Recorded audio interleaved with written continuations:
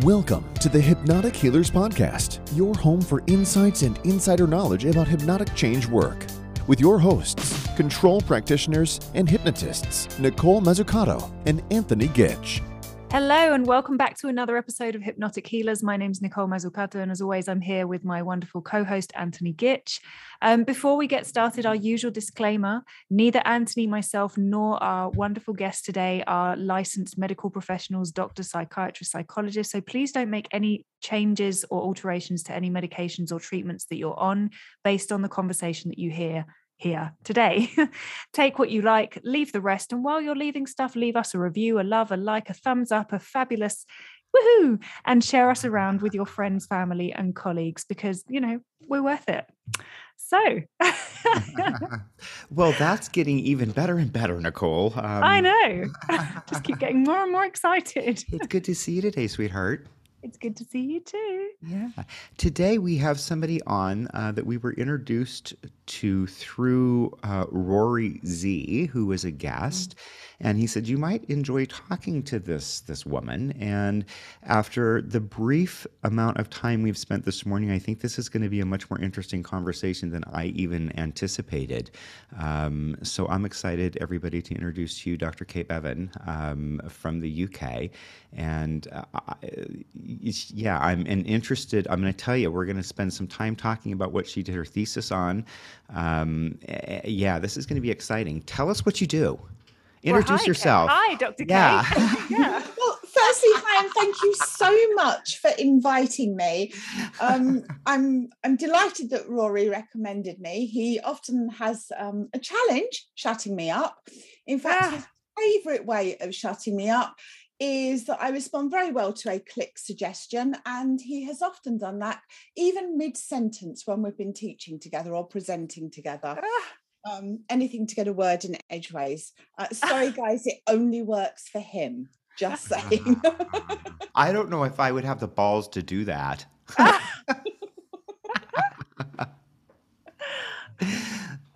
Yes. So you work quite closely with Rory? Yeah, we both have our own brands, and we come together to work on some projects, which is great fun. I think it's good to be diversified. Oh, absolutely. Yeah. And so I'm really excited to talk about this. You said you wrote your thesis, I believe, on the teaching hypnotherapy, what needs to go into that, and what needs to go into how to go about learning hypnotherapy appropriately. Kind of a sum it up there, but tell us a little bit about that. I think that's because I teach hypnosis, right? And I was expected to write my own. One of the reasons I wanted to be associated with the ICBCH was because as an instructor, we are required to create our own 100-hour program and then deliver it to the board. The board goes through it, and they have to approve it. And then we can begin to teach that process, right? And it's to me, that creates accountability. It creates a sense of this is somebody who's proven that they know what to do. They're not just regurgitating information that some organization says teach this and this is what it is, which and to me that makes me feel a little bit better about what it is that I do. But now, coming from your perspective, where you have written a whole, I'm really interested in what you think or what you believe goes into appropriate hypnosis training.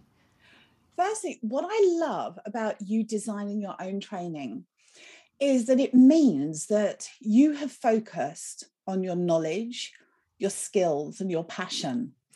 And that actually means that when you deliver that training, not only are you going to be delivering it from a position of competence and confidence, but also your passion is going to come through. And that is what will help your students learn. So it's fabulous to hear that you've done that. So I'm really impressed, totally. I got into hypnotherapy via all sorts of different routes. I was fascinated in the psychology of communication and how to communicate more effectively. And long before I was full-time in the field of hypnotherapy, I actually worked in occupational health and risk management.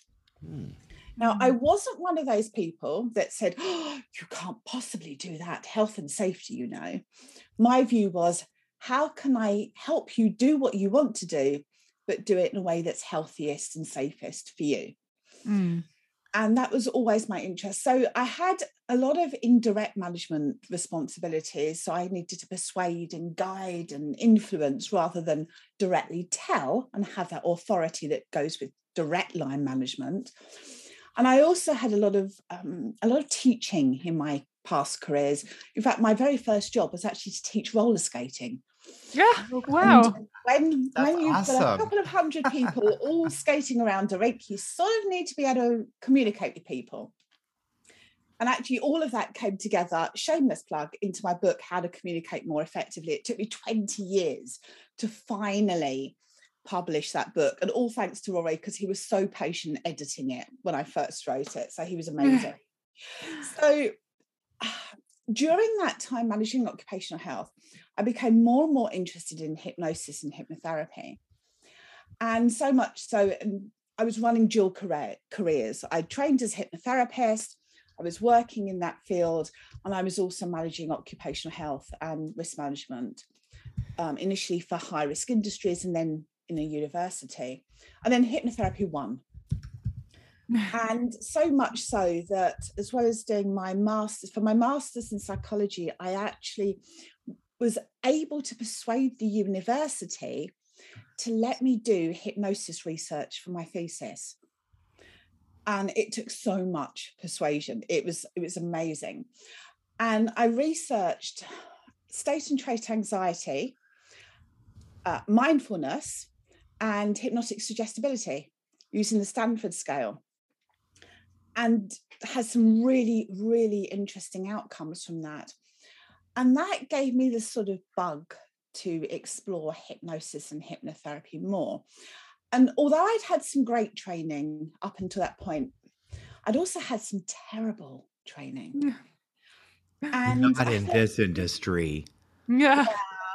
For example, I once went on a course and turned up. It was a one-day course, and it was in a little tiny room in a Hilton. And there were 5 of us there.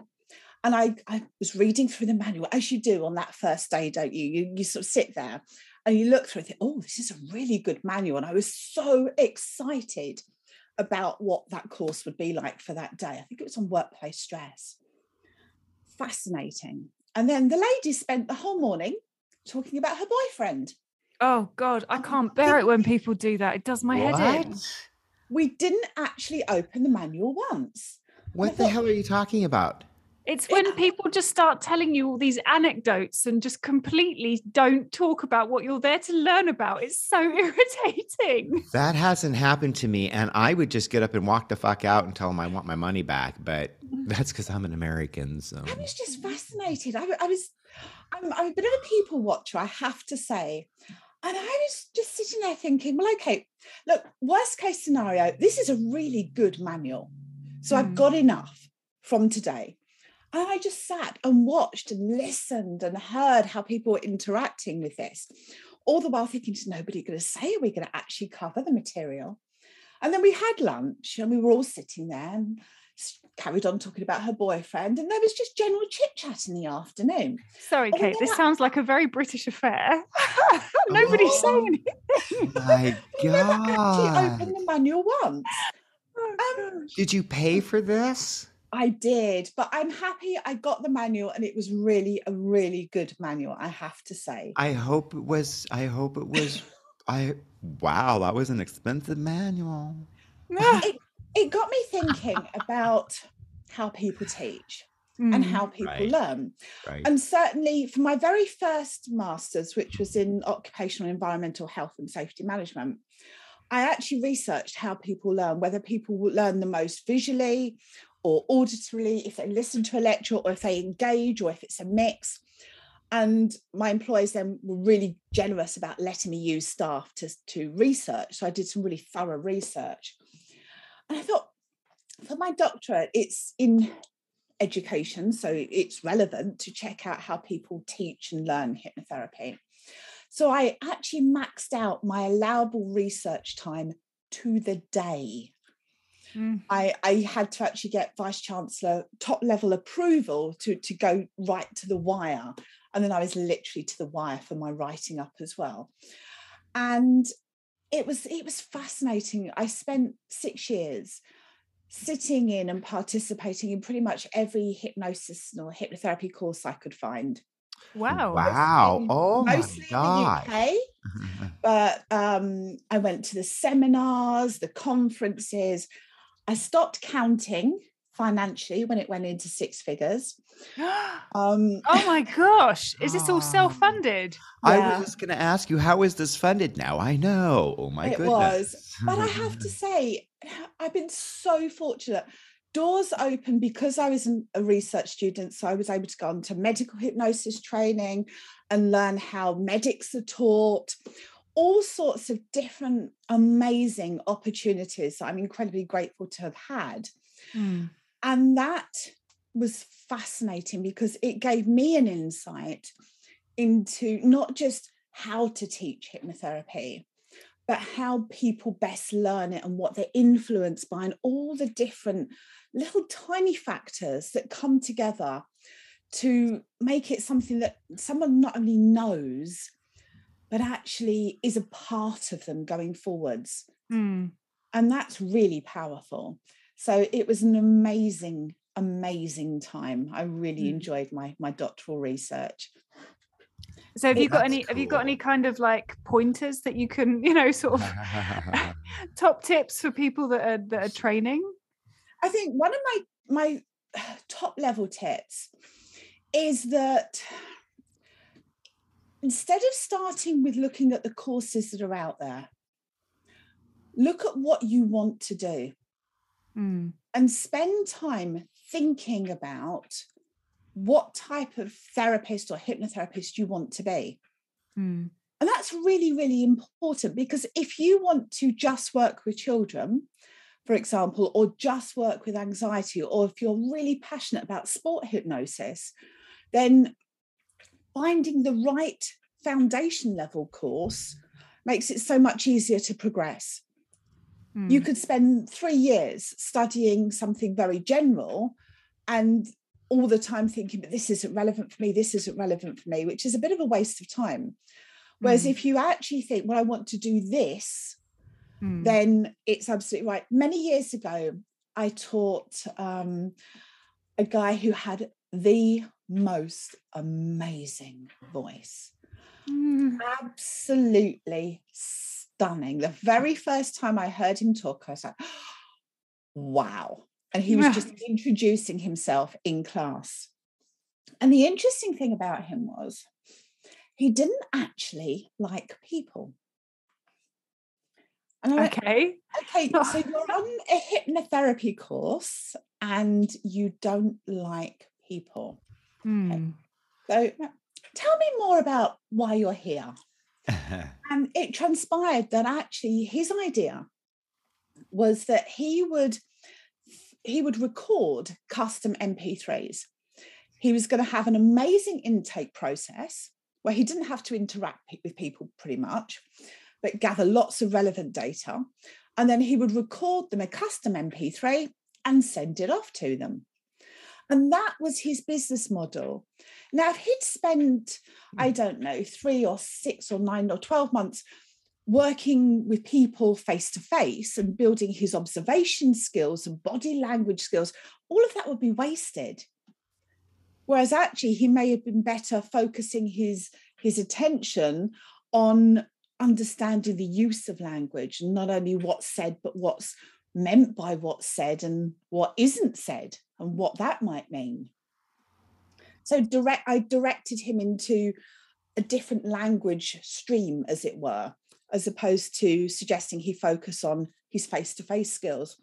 So really it's about thinking about what you want to learn, understanding how you work best and how you learn best. Some people do better immersed in a subject, absolutely immersed in it. and they do much better if they've got lots of homework, that, you know, it keeps the pace going. Other people do better where they dip in and dip out.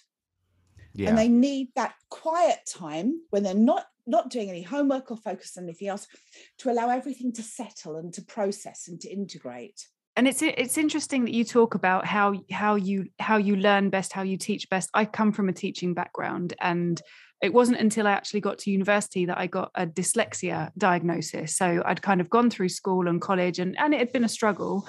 And then I got to university and I was like, I can't keep up with anything that's going on around me. Like, I don't understand anything. I can't follow lectures. And I got this diagnosis and got a lot of help from a private tutor. And I remember the tutor saying to me, I think it was probably the first session, she was like, there's nothing wrong with you. Your brain just works in a different way. Yeah. And we just need to figure out the way that your brain likes to learn best. Let's speak your language. Yeah. And that was so, you know, I was only sort of 18, 19 years old. I spent most of my school career being told that I was not, you know, doing things to the best of my ability, or I could do better and things like that. And kind of having that person tell me that was like, oh, okay, so I can do this. And when I went on to become a teacher, I really started understanding how my brain works. And that helped me understand how my students were learning, and being able to kind of translate things or kind of, you know, pass information over to them in a way that was really clear and simple. And they just got it. And not everybody, you know, some people don't, and that's fine. Some people don't resonate with my teaching style. That's absolutely fine. And that's just the way it is. I try to cater for as many people as possible, but it's really, yeah. And since then, I've really learned how my brain works and how I learn best. And, you know, I've gone on to learn amazing things in my life and lost the fear of studying. Oh, that's wonderful to hear. I think it's part of a teacher's job, I find, for me anyway, to work out and to find out and to ask my students what they need from me. Yeah.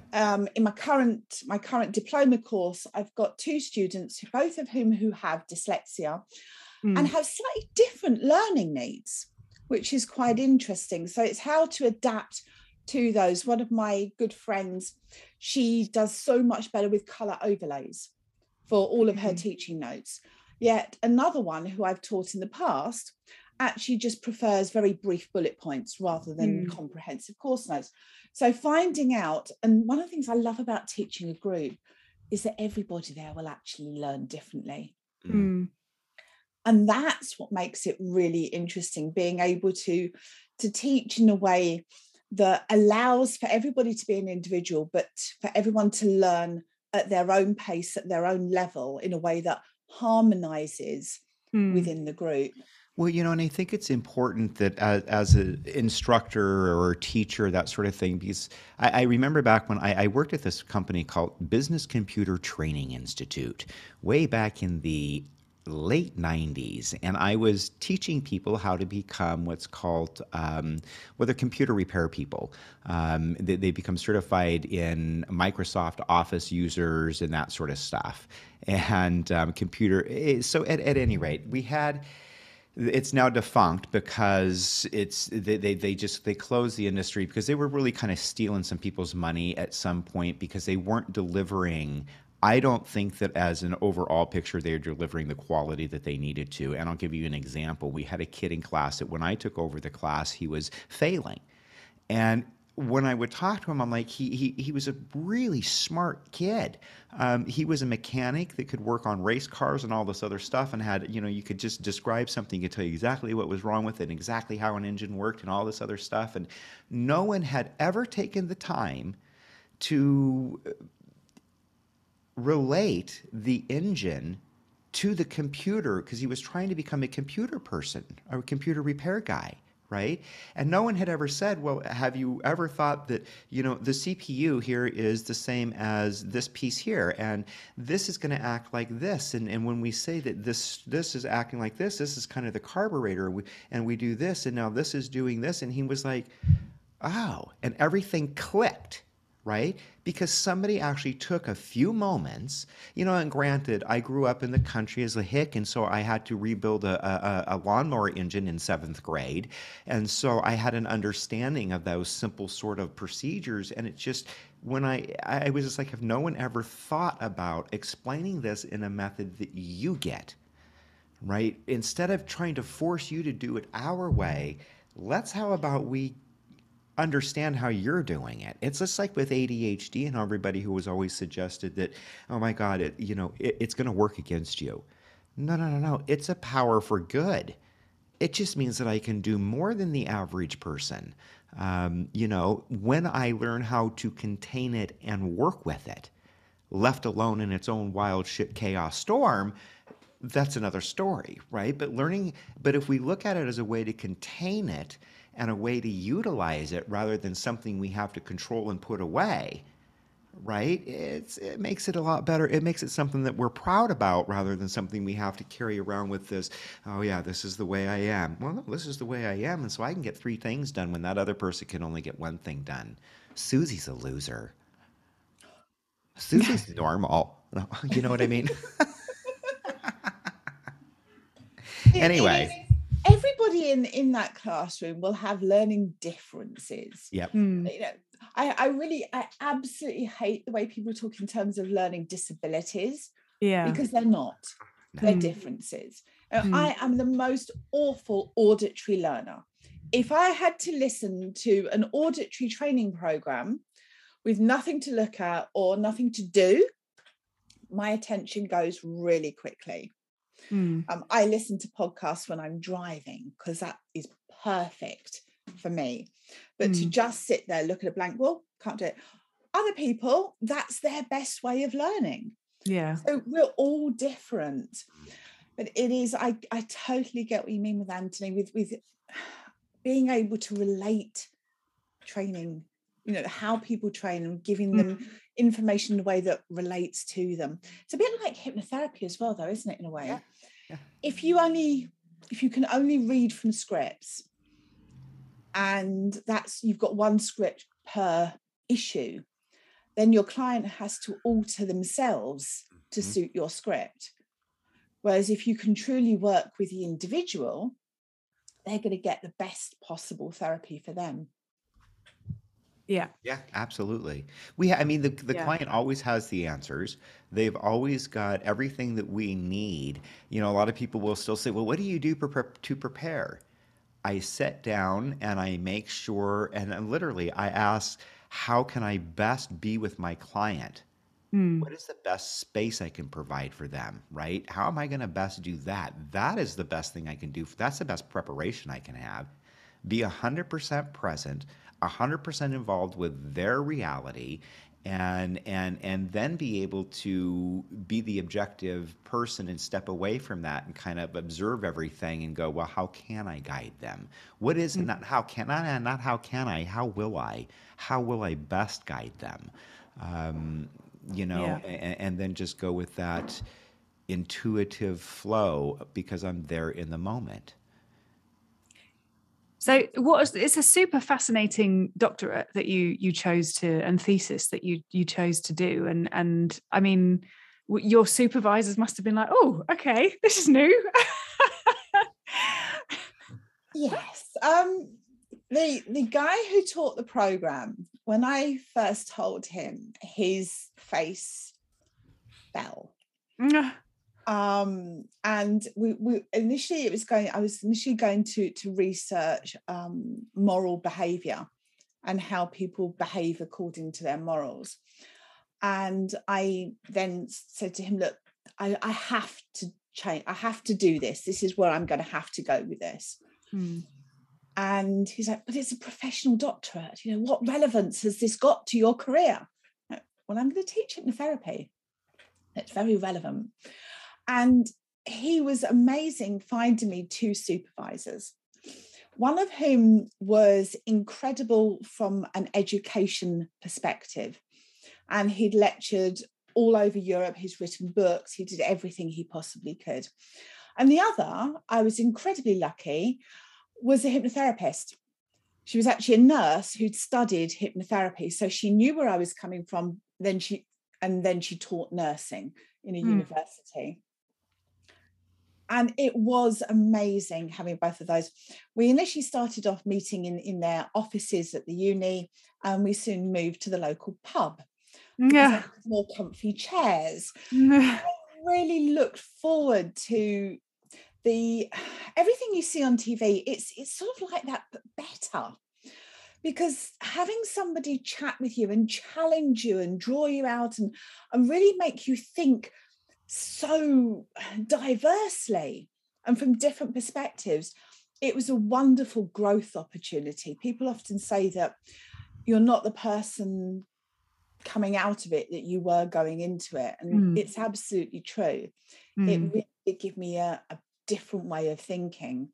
And on the day I went to graduation, that was a challenge, because they do the doctorates first and they do them alphabetically. So with a surname like Bevan Marks, it's a B. There wasn't anybody else in front of me. So there I was in my gown, and this gown is old gold, red, basically old gold and red with a big floppy old gold hat. So it's rather eye-catching. And they made me walk all the way through the procession, the whole audience there, just as a test run before we actually started. It's like, okay, hypnosis, be calm. Everybody's eyes are on you.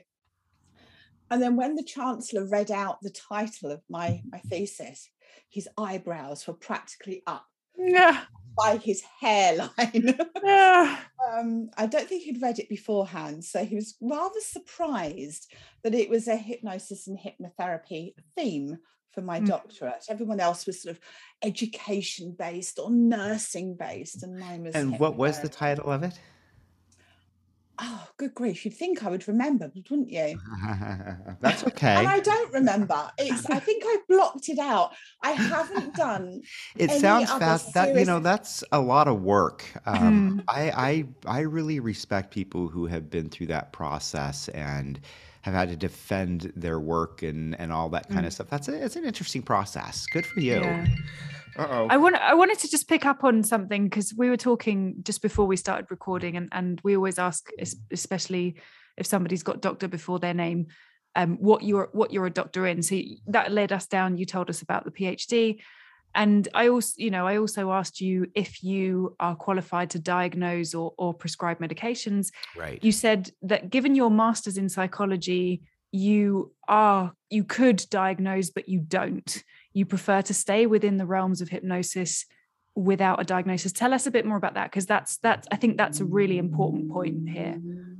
I purely studied for my master's in psychology because I wanted to get deeper theoretical knowledge, and that was really what I'm fascinated by, how the mind works and how we can help people to get the most from their own minds, really.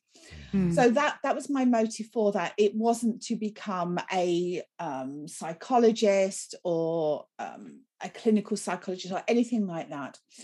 And I only work within the boundaries of hypnotherapy, and I only teach as such, that as well. So I will only work with clinical issues that have been diagnosed. So, for example, if a client comes to me with pain, I would ask them to have a diagnosis before I actually started work with them. And that's really important, because people can diagnose with the aid of Google or the other sites on the internet, and it may not be relevant. Someone might think, well, it's just a stress headache. It could be something more serious. Right. I had a client a few years ago, and her thought of stress headache actually turned out to be an eye condition. But fortunately, going to get an eye test, it highlighted it. She was able to get treatment. So really important. So for anything clinical, I work with a diagnosis. And sometimes in the past, up until lockdown, I used to do some work on the wards of a teaching hospital as a clinical hypnotist.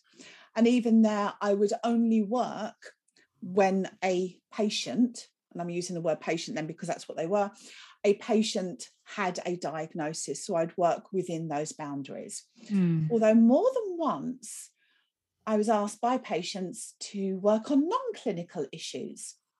Would you like a quick story? Sure. Yeah. I was asked to work, and I'm making it totally anonymized so nobody can be recognized from this.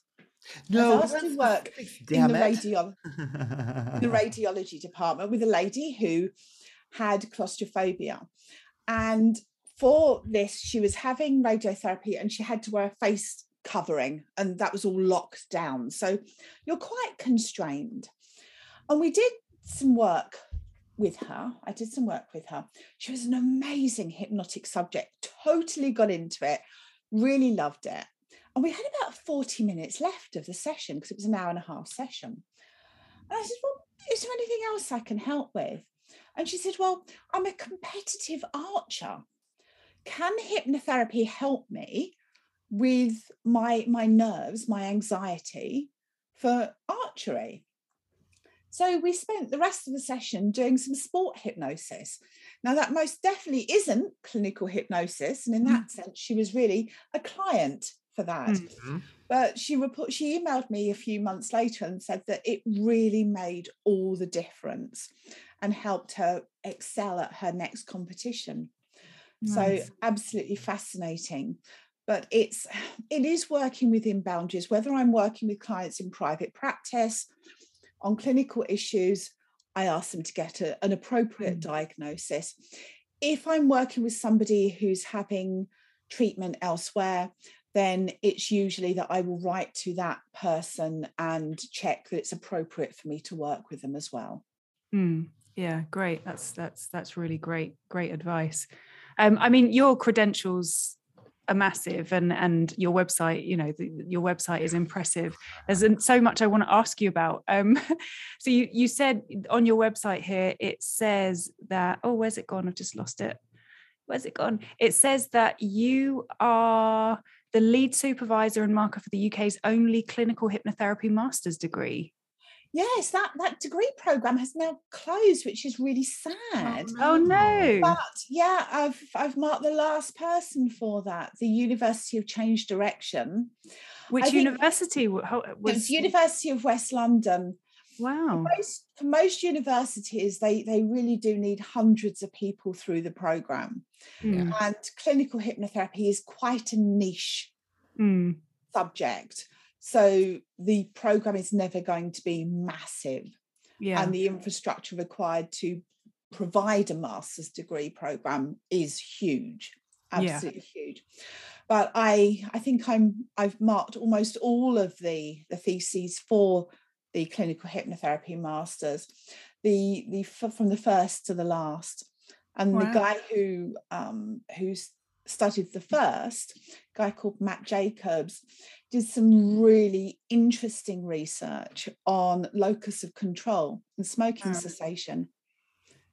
And fascinating to find that people with a more external locus of control tended to be less successful. Interesting. Wow. So a little bit of work redirecting the locus of control before smoking cessation. What's the locus of control? Yes. Have you heard of it? No. Yeah, I have.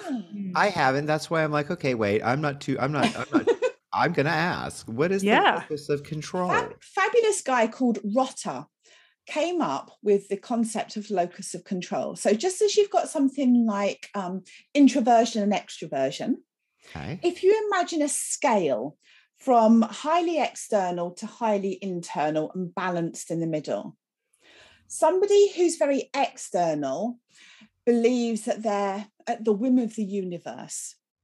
They're the type of student who will never revise for an exam because they believe the universe will decide whether the questions will be right for them or not. Yeah? You've been there. Somebody who's very internal tends to be your worrier. They will worry in a hypnotherapy session. They're the types of clients that worry if they're doing it right. Right. They're good enough. And they will worry about things outside of their scope of influence. Mm. And ideally, for therapy, you want somebody who's sort of balanced a little bit towards the internal. And they're the wonderful types of clients that not only will engage in a collaborative process, but they'll do their homework as well. Mm. Yeah.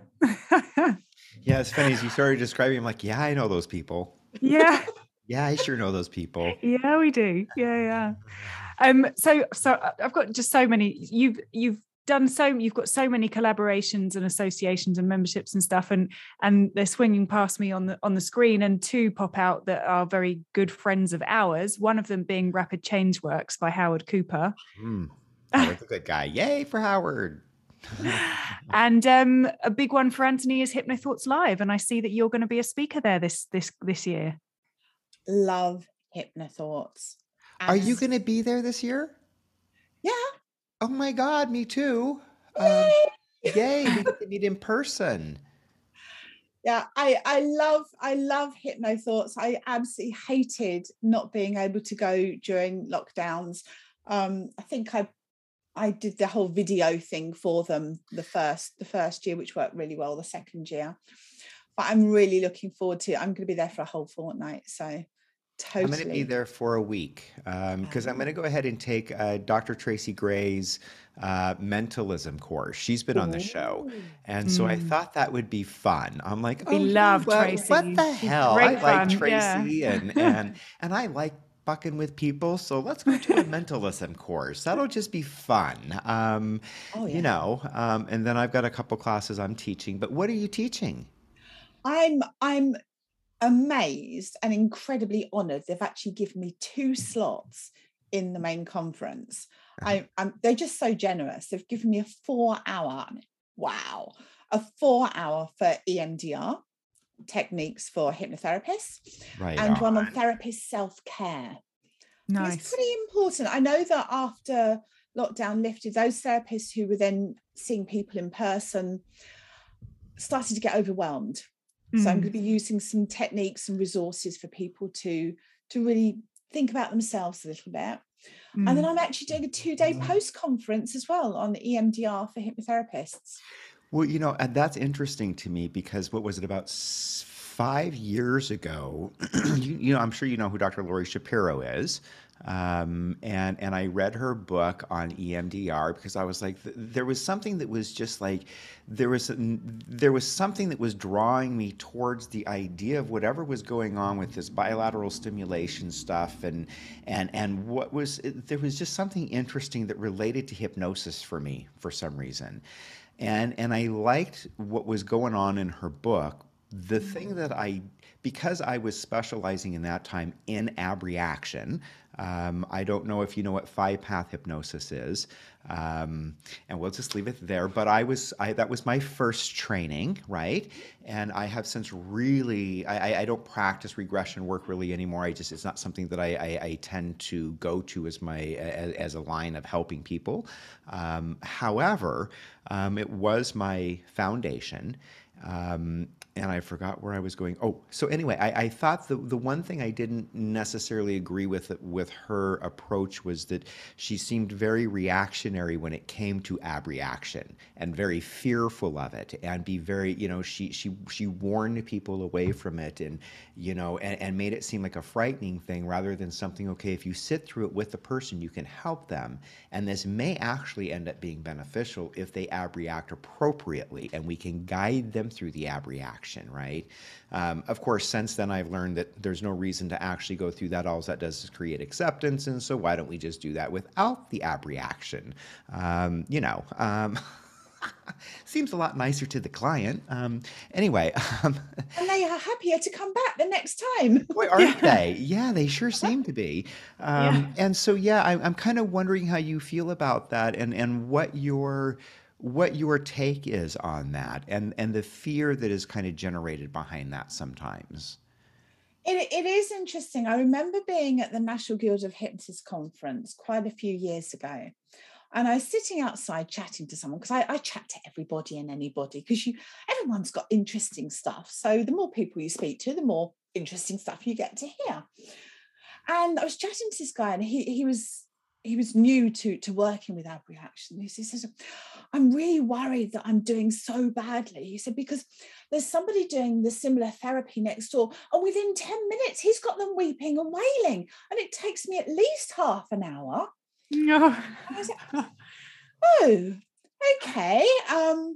Have you thought about maybe learning other things as well? I redirected him towards some books and different things, and some of the useful talks at the NGH conference I thought might suit him. That was a hard sell. A useful talk at the NGH, really? No, I'm teasing.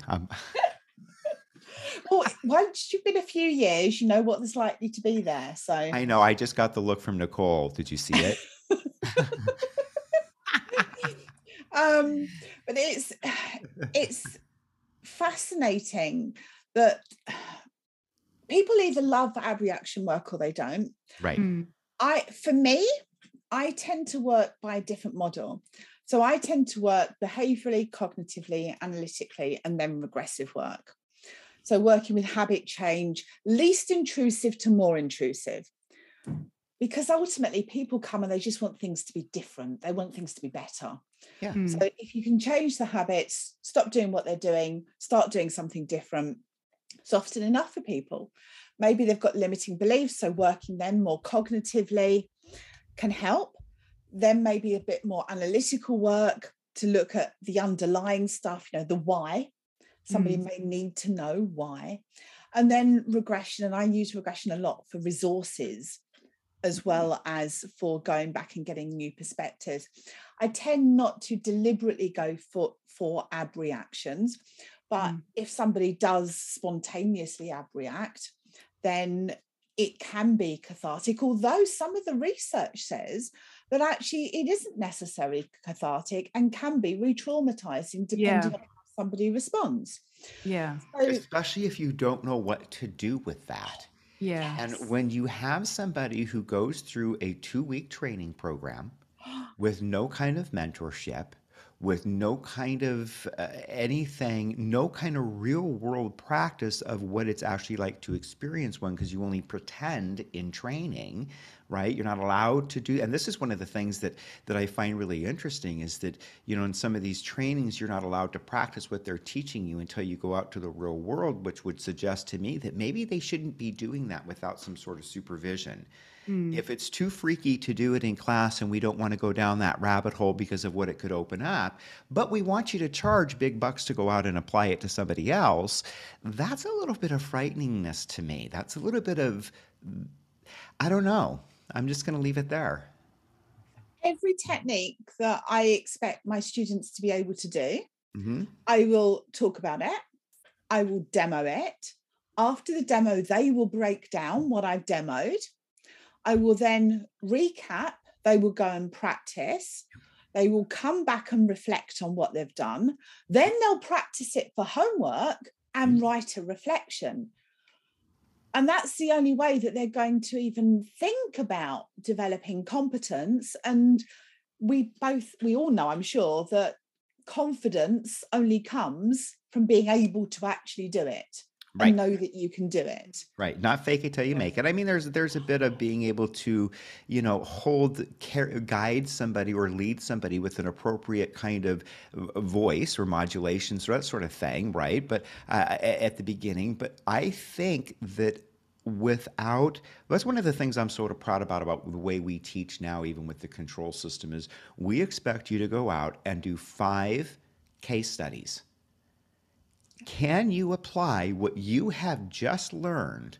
And not only can you apply it, but we expect you to write it up in such a way that I can understand what it is you've done, and you can tell me what it is you've done and why you've done it this way. Because there's not necessarily a wrong way.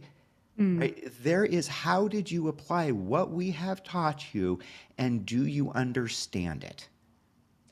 Totally agree with you. That's something that I share with all of my students, is that it isn't about knowing just, for this I'll use that technique. It's about knowing what you're doing at every moment and why you're doing it. Yes. And that's really important. It isn't just that you learn by rote, oh, for that technique, I use this, for that technique, I use that. Because it might be that the client comes with something that isn't quite what you've learned.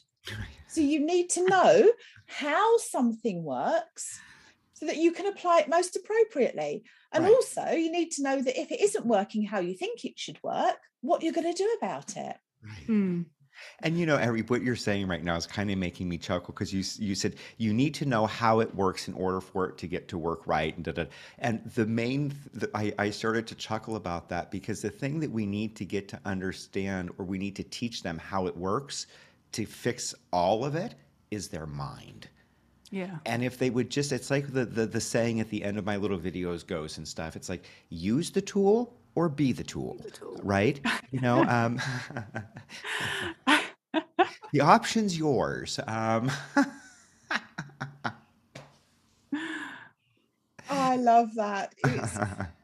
I would probably talk about teaching and styles forever. I honestly think, though, that it's something that one of my first mentors said to me. Hypnotherapy is both a skill and an art. So it's sort of like a science and an art. And you need to know the science. But a manual isn't going to hypnotize anyone, unless, I suppose, you could maybe roll it up and use it for To be fair, though, I actually quit smoking many years ago from reading Alan Carr's Easy Way to Stop Smoking. And I put the book down about 2/3 of the way, and I was like, I just can't do it anymore. I'll just give up smoking to stop reading it. And that is completely hypnotic. The whole book is hypnotic. Yeah, absolutely. I think generally it's something like that, excuse me, is really well focused around that particular topic. It's unlikely we're going to have a couple of thousand books that are that effective for everyone. Yeah, sure. So for something like smoking, it can be good. I've had clients where that's worked really well for them. I've had others where it hasn't given them the resources that they needed. Yeah. So it's each to their own. Absolutely. Yeah, I mean, that was many years ago. I was in my early 20s, and I just remember getting so irritated with this bloody book. I was like, I'm just going to stop smoking so I can stop reading it. And that was one of my friends actually proved how effective self-aversion is, because what he did was he thought, well, and we'd studied together. He thought, I wonder, and without using full-blown aversion, which can be quite dramatic, he thought, okay, so he spent a week. And for every cigarette, he went outside and he looked at a grey wall. And for every puff on that cigarette, he said, I'm not enjoying this at all. This is horrible. I'm really disgusted by this. And he put the coughs in there, and he was literally staring at this grey wall. And by day 5, he realised that he'd gone from 20 cigarettes down to 2. Wow. By day 7, completely stopped.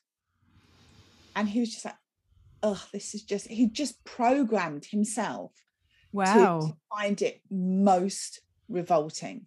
Right. Well, it's the same way he programmed himself to enjoy it when he was with all of his friends and everything else. I mean, it's the deprogramming. Doesn't it take so much willpower, doesn't it, to do that? We had somebody else on the show, Christopher Nolan. Was it Christopher who had recovered who had sort of gone through this process, this recovery, the MS recovery? Dr. Chris Black. Sorry, Chris. Yeah, that was right. Dr. Chris Black. Sorry. And just the same as the story you're telling now, Kate, that the willpower that it takes to say, I'm going to reprogram my own mind on my own. I mean, that in itself is impressive. Well, to those degrees, but I was going to say, isn't that what we do with every single client that we're guiding? And I mean, I think this is what you're talking about, Nicole. With Dr. Chris Black, he was from not walking to walking. We're talking about multiple sclerosis regarding, which is very, very different and very impressive and very different, I think, than quitting smoking. Because as a smoker, as a smoker, I used to be a smoker. Let me rephrase that. I've got a different approach to it. And, it's interesting. I would really like to hear your opinion about 20-year-old coming in and running a program and teaching people how to do this work. Okay, for me, does that make sense? It's not about age. It's about what they bring and their attitude.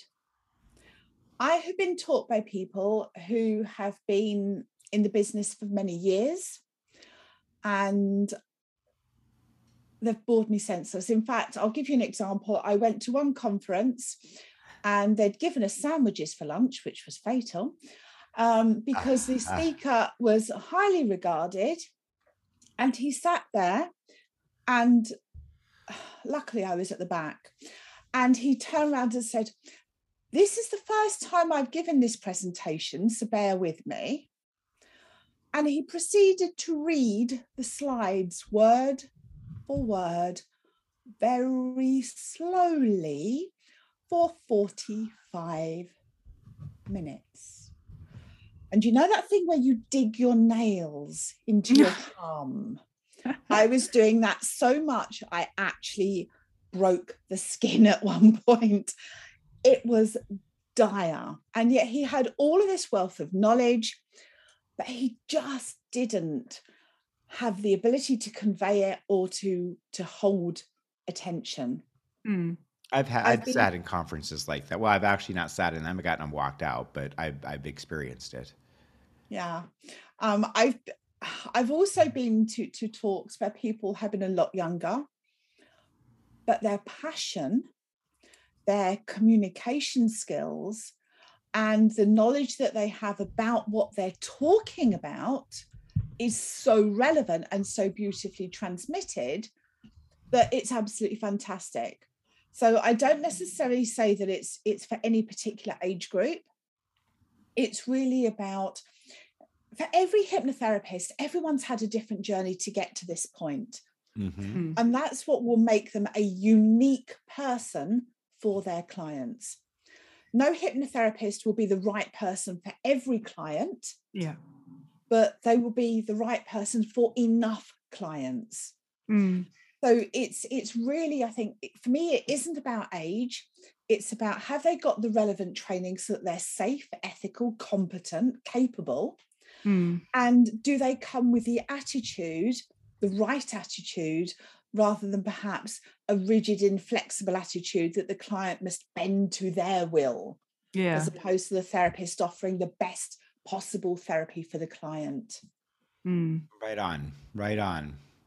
I think, because, it's funny, I used to be, Nicole will tell you, it was not even a year ago that I was like, I don't know if people that are young should be doing this kind of work, and I had this barrier up, right?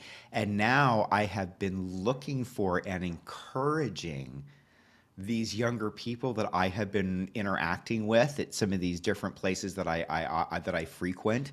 Like, I heard a gal, one of the baristas at a coffee shop I go to, who I love the way that she talks to clients or her fellow people there, and I just adore her. And she goes, I'm just looking for something different. I'm like, this may be something for you to consider. She goes, but aren't I too young? She goes, I'm just 20 years old. I'm like, it's not about that. I'm like, how to connect with people. I'm like, a year ago, I would have been like, oh, she wouldn't know how to. It doesn't matter about that. It matters. Can you create a space? Can you connect? Can you create that rapport? And I'm like, you're one of the, so, I'm glad that my own growth in that has changed, because I think that I would like to bring a younger generation into what we do, because they can relate to each other better. I think for me, it isn't just a younger generation. I go a little bit broader than that, and I do my absolute best, and all of us, every one of us is judgmental in our way, but it's about recognizing that we can be. And it's about recognizing that person with a beard and a heavy metal band tattoo and things like that, they will bring things for their clients. The person who's in their 70s, who looks perhaps like a frail old lady or old gentleman, they will bring things for their clients. So rather than judging the person on their outside and their age or their ethnicity or anything about them, it's about what can you offer to the people that you'll be working with. I think that for me is the most important thing.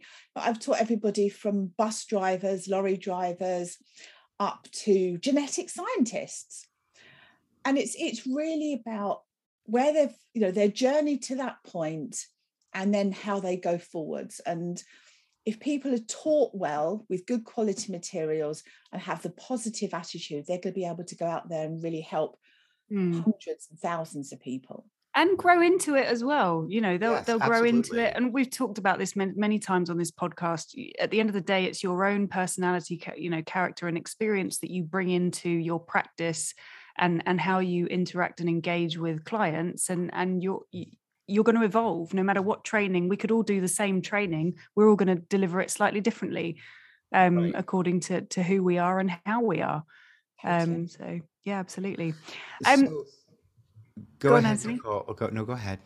Well, I was gonna say we do like to ask one particular question to all of our guests on this podcast, Kate. So,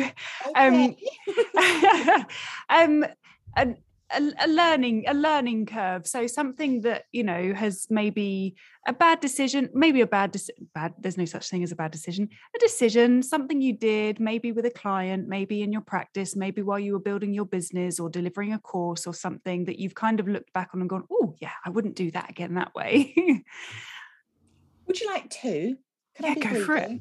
Absolutely. A teaching one and a therapy one. A teaching one. I met a guy when I was on a course in England, and he said to me, because I teach people how to do demonstrations and presentations for hypnosis. It's really good to be able to give demos, run workshops so that you can promote your business. Absolutely. Can you come over to Italy and teach my people how to do that? Like, wow, yes, I'd love to, thank you. And I went over, and it just never occurred to me that I was going to be translated. Oh, yeah. So it was fine. I cope with that. The key thing with translation is to speak in small chunks, allow them time to speak. Everything takes twice as long, obviously, to teach. But the thing that I found was really a challenge. I had no idea if they were doing it right. All I could go on was my observation skills. Did they look, all the non-verbal communication, was the tone of voice right? Was I seeing signs of hypnosis? Were they doing what I was expecting them to do? So that was very much something that I learned from. It really was. I'm a little bit more comfortable with it now. I teach EMDR in Iceland and other places, and I've got used to it. But that first time, the translator didn't really throw me, but not knowing, I like to know what's going on. So that was a challenge. My other sort of challenge that I really learned from was, I mentioned earlier about doing hypnosis on the wards in a teaching hospital. And I think I got asked to do that. I'm on the board with a voluntary regulator in the UK, the CNHC. I'm on the profession-specific board for hypnotherapy. And I'm also chair of the British Society of Clinical Hypnosis. So I think they asked the BSCH for somebody, the hospital asked for somebody that knew hypnosis. And I have a modicum of knowledge of it. Yeah. So I got asked to do some work as a clinical hypnotherapist on the wards. And nobody knew what to expect. I don't think I knew what to expect. And I got sent to pretty much every ward apart from children's and infectious diseases and the private wards. And it was a baptism of fire, really. I had the skills. I knew what I was doing. That was absolutely fine. But things like the ward curtains. Now, you draw curtains around somebody for privacy and also to hopefully stop everybody else in the bay, because there's, say, 6 beds in a bay, stop everybody else going into hypnosis, because you know what it's like when you hypnotize one person, everybody else wants to join the ride. Yeah. But patients seem to treat those ward curtains as soundproof. And they share stuff. And I'm thinking, oh, do you really want the rest of the bay to be knowing this? And it's finding ways of tactfully redirecting them without saying the whole bay can hear what you're talking about. So that's interesting. There's also particular phenomena in hospital I found where people do share far more and far quicker because of the environment they're in. And the other thing that I learned from it is, those floor cleaning machines. I found that no matter how thoroughly I checked the ward for that floor cleaning machine,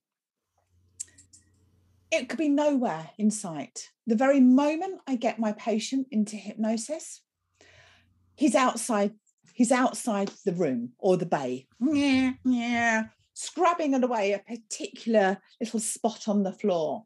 So you learn to be really, really good at manipulating distractions. But it's absolutely a fascinating environment to work in, and certainly made full use of a lot of my training. Amazing. Well, Kate, it's been really fabulous. Oh, Anthony, you've just flicked to another camera. Yeah, because the other one was too bright. Kate, it's been such a wonderful experience having you on the podcast and talking to you, and I feel like we could carry this on for hours, but but yeah, I think we'll wrap up now and say we would love to have you back on again in the future to carry on this conversation, because you are, it's so interesting talking to you, and there's so much that we haven't even touched on yet. So yeah, thank you. I've really enjoyed the conversation. And thank you so much for your time. Yes. Thank you so much. It's been, a delight to meet both of you. And I look forward to... Thanks for listening to the Hypnotic Healers podcast. Don't forget to leave us a review and follow us on Facebook. You can also join our mailing list at hypnotichealers.com.